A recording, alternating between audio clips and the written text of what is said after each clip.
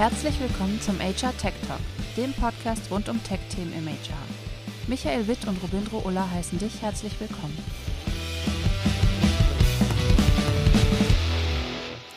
Dieser Podcast wird präsentiert von Amplify mit E, nie nach Schema F.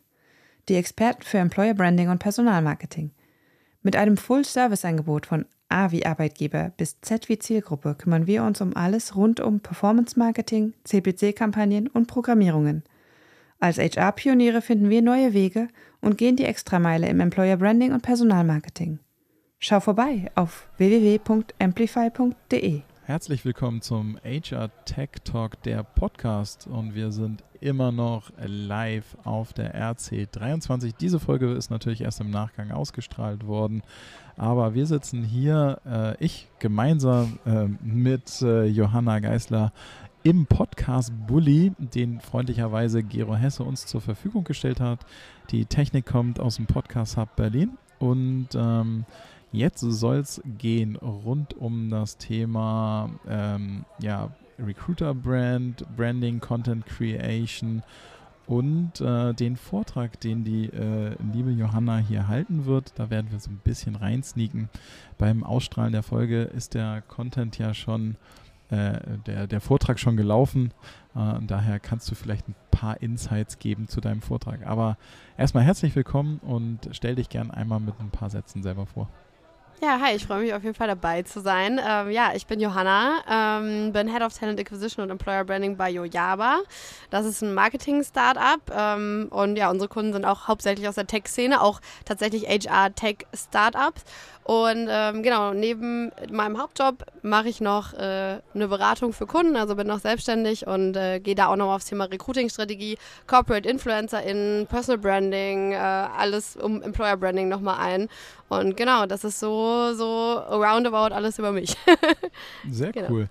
Wir freuen uns natürlich auch, wenn ihr uns auf LinkedIn kontaktiert und vernetzt euch gerne mit uns beiden.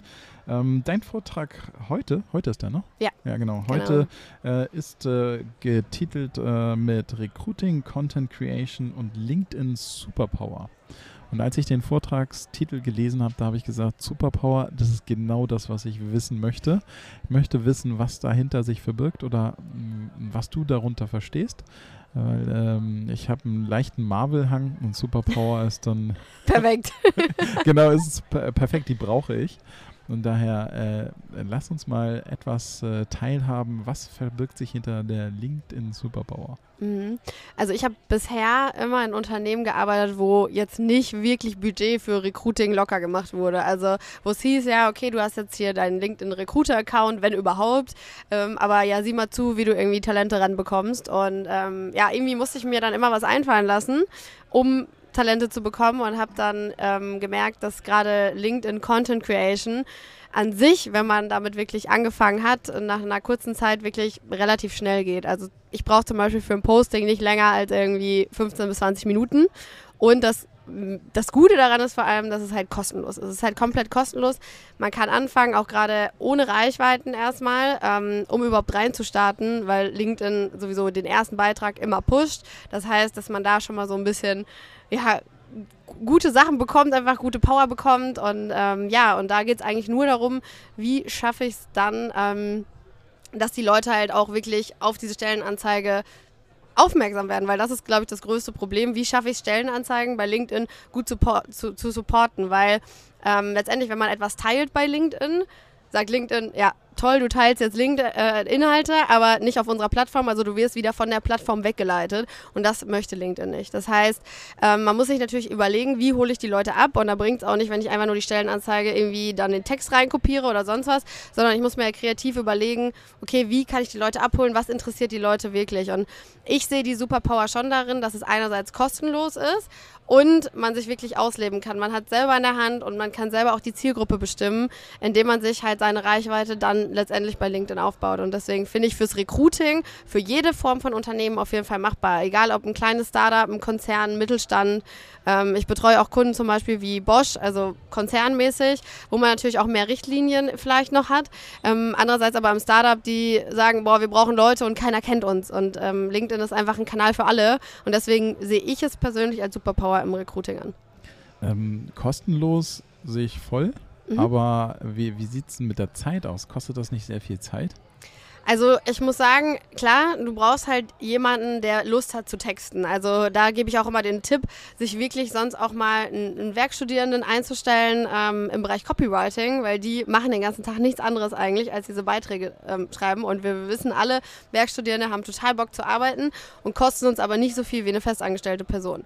Wenn ich aber als Recruiterin oder als HRlerin sage, boah, ich finde es total spannend, diese Themen Culture voranzutreiben, ist es halt eher dieses Indirekte, halt indirekt einfach darüber zu schreiben. Also wir bei YOYABA generieren halt so viele Bewerbungen, ich glaube 25% allein über unsere Brand einfach nur. Und da poste ich nicht einfach nur eine Stellenanzeige, sondern erzähle einfach wirklich, wie es bei uns läuft. Und vor allem auch Learnings, Fehler, also alles eigentlich, dass man sieht, okay, es ist ein authentischer Arbeitgebender.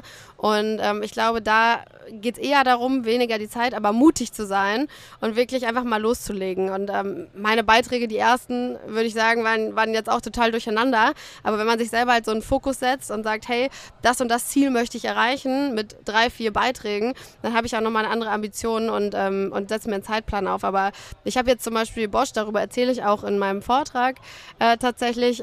Da ist es wirklich so, dass die da total durch die Decke gegangen sind. 10 RecruiterInnen, die wirklich berichten und die dadurch wirklich Bewerbungen generieren. Und ich glaube, es reicht meistens nicht, wenn eine Person das macht, sondern es sollten schon auch wirklich 4, 5 Leute aus dem Unternehmen starke Brands werden. Krass, ja, das glaube ich auch, es auf mehreren Schultern zu verteilen.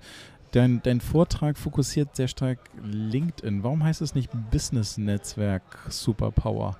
Spielt Xing noch eine Rolle in diesem Gesamtkonstrukt? Ich habe tatsächlich das bei Xing auch schon mal probiert. Also ich habe mir gedacht, ich poste einfach mal meinen LinkedIn-Content bei Xing.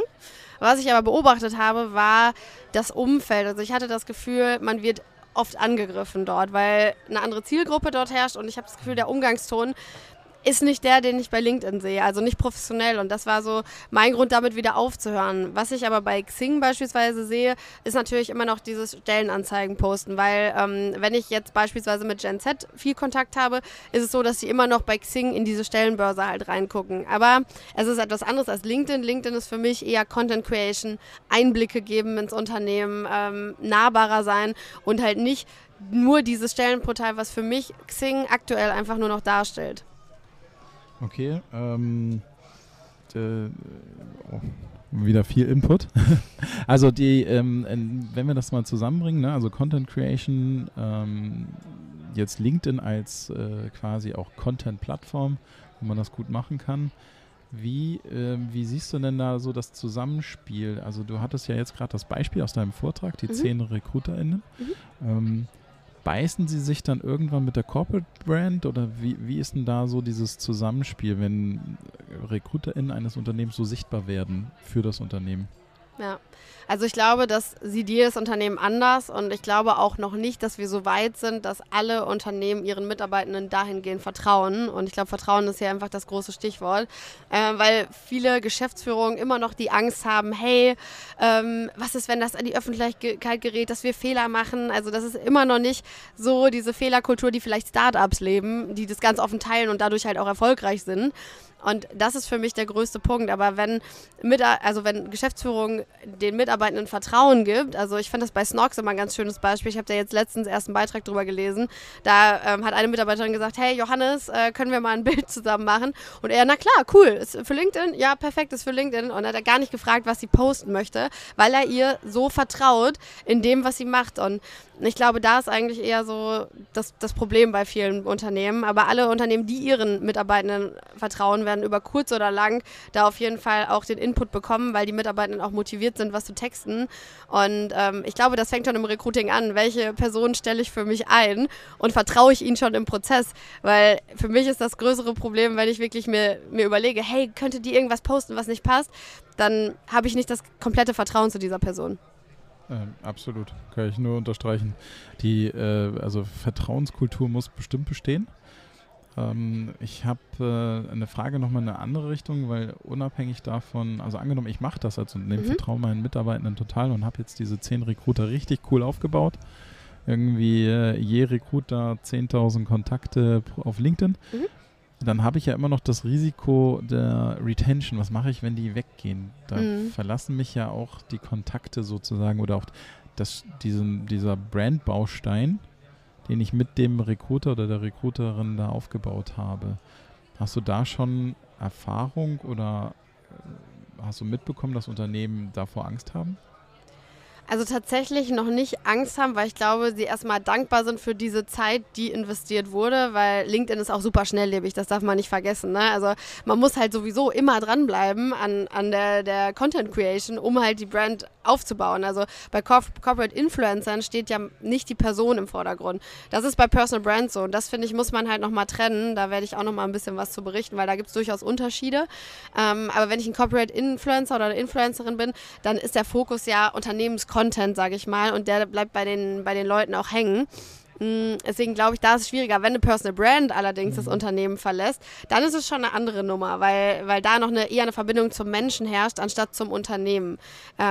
Nichtsdestotrotz glaube ich aber, dass man als Unternehmen das positiv sehen sollte und dann einfach weiter die anderen Mitarbeitenden ausbilden sollte und sagen sollte, sobald eine Person vielleicht das Unternehmen verlässt, hey, guck doch mal, wer könnte das Ganze übernehmen, wer könnte auch Corporate Influencerin werden, gib doch mal ein paar Tipps und bau das Ganze auf und sehe das als Connection und sprich auch öffentlich darüber, hey, du verlässt das Unternehmen, aber wenn ihr die Inhalte weiter sehen möchtet, dann folgt doch der und der Person. Also ich glaube, da muss man einfach in sich als Unternehmen auch positiv damit umgehen und das Wertvolle draus ziehen. Gehen wir nochmal auf das Beispiel von diesen 10 RecruiterInnen. Waren die offen dafür? Weil ich könnte mir auch vorstellen, das ist jetzt schon sehr lange her, aber als ich noch in Konzern gearbeitet habe, da gab es von Seiten der Mitarbeitenden auch Vorbehalte, wieso, das ist doch mein privates Profil, warum sollte ich denn da jetzt Unternehmenscontent posten und so? Gab es solche Vorbehalte oder ist das mittlerweile eher weniger geworden? Doch, die gibt es auf jeden Fall. Also ganz klar. In dem Fall war es auch wirklich so, dass Bosch auf die Mitarbeitenden zugegangen ist, hat gesagt, wer hat Interesse daran, wer möchte das? Also hat nicht einfach gesagt, hey, du machst das jetzt, let's go, sondern wirklich auch gefragt. Ne? Also muss die Leute auch fragen und nicht dazu zwingen und sagen, hey, du musst jetzt 5 Beiträge die Woche posten, was sowieso Quatsch ist, wenn man noch keine Reichweite hat. Und man muss halt wirklich fragen und sagen, hey, hast du da vielleicht Lust zu? Du kannst auch Nein sagen. Wir würden dich unterstützen, du würdest einen Workshop von uns kriegen oder extern letztendlich, wir würden dich da unterstützen, auch dir nochmal deinen Mehrwert aufzuzeigen, weil das machen Unternehmen oft falsch. Die zeigen gar nicht den eigenen Mehrwert auch für die Corporate InfluencerInnen auf, weil durch diese Reichweite haben sie natürlich die Möglichkeit, fachliche Kontakte zu knüpfen, sich selber zu positionieren als Experte, als Expertin und da sollte man als Unternehmen noch mehr drauf eingehen und sagen, hey, die Chance geben wir dir natürlich auch und nicht nur, dass du Werbung für uns machst letztendlich. Und ich glaube, da müssen die Mitarbeitenden noch mehr darüber abgeholt werden, weil sie oft gar nicht über diese Vorteile, die ihnen dann zugutekommen, wissen. Wenn du so einen Newbie vor der Nase hast, der die noch wenig oder gar nicht auf LinkedIn war, gibt es da irgendwie so ein Rezept oder irgendwie so 3, 4 Tipps, wo du sagen würdest, wenn du noch gar nicht so intensiv da vernetzt bist, vielleicht fängst du mal mit den 3 Sachen an. Also was ich immer empfehlen kann, ist auf jeden Fall, man kann sich, glaube ich, in der Woche mit 150 Kontakten vernetzen und das auch zu tun und dann aber wirklich auch mal erstmal die Leute anzuschreiben, zu fragen, hey, du übrigens, ich bin Johanna, ich bin komplett neu hier, ich möchte gerne mit LinkedIn anfangen, das und das sind Themen, die ich mir vorstelle, fändest du das interessant? Also sich selber nochmal die Bestätigung einzuholen, hey, sind das überhaupt Themen, die Leute interessieren? Und dann natürlich auch weiterzugehen und zu sagen, hey, ich stelle mich einfach erstmal vor, ich sage erstmal, wer ich bin, was ich für Themen posten möchte und als Next Step dann wirklich zu sagen, hey, ich schreibe mir jetzt mal 2 Postings zu einem Thema, auch immer die Themen aufspalten in verschiedene, nochmal kleinere Themenbereiche, weil oft denkt man sich, ich will alles in meinem Beitrag sagen und da ist dann eher so, lieber auf ein Thema fokussieren oder 2 Themen maximal, meiner Meinung nach, und dann darüber schreiben und dann auch wirklich mit einem Call to Action enden. Ne? Also es sind halt wirklich die kleinen Sachen. Ne?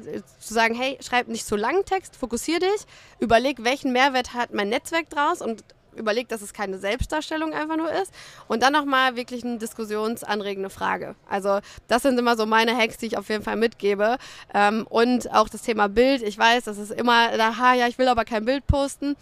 es ist trotzdem so, dass LinkedIn das supportet, einfach mehr Persönlichkeit ein Bild zu posten. Was ich dann empfehlen kann, ist, sich mal Adobe Express runterzuladen. Da kann man dann nämlich auch schon mal so eine Headline auf das Bild machen und dann sieht es nicht einfach nur aus wie ein Selfie, sondern dann hat man direkt irgendwie eine coole Headline, die irgendwas mit dem Thema zu tun hat, also die catchy ist. Und dann haben die Leute auch Lust, sich auszutauschen, das zu lesen und da kann man halt auch nochmal die Awareness schaffen. Das sind so meine Tipps, glaube ich, wie man starten kann. Okay, damit haben wir, glaube ich, Newbies schon mal gute 3 Wochen was zu tun. Genau, Beschäftigung. Ja, vielen Dank, dass du dir die Zeit genommen hast, hier im Podcast-Bully vorbeizuschauen auf der RC. Ich wünsche dir viel Erfolg für deinen Vortrag. Der ist noch, ne? Ja. Ja, dann viel Erfolg für deinen Vortrag und Dank. hoffe, du hast noch 2 gute Tage. Ja, danke schön. Ciao. Ciao.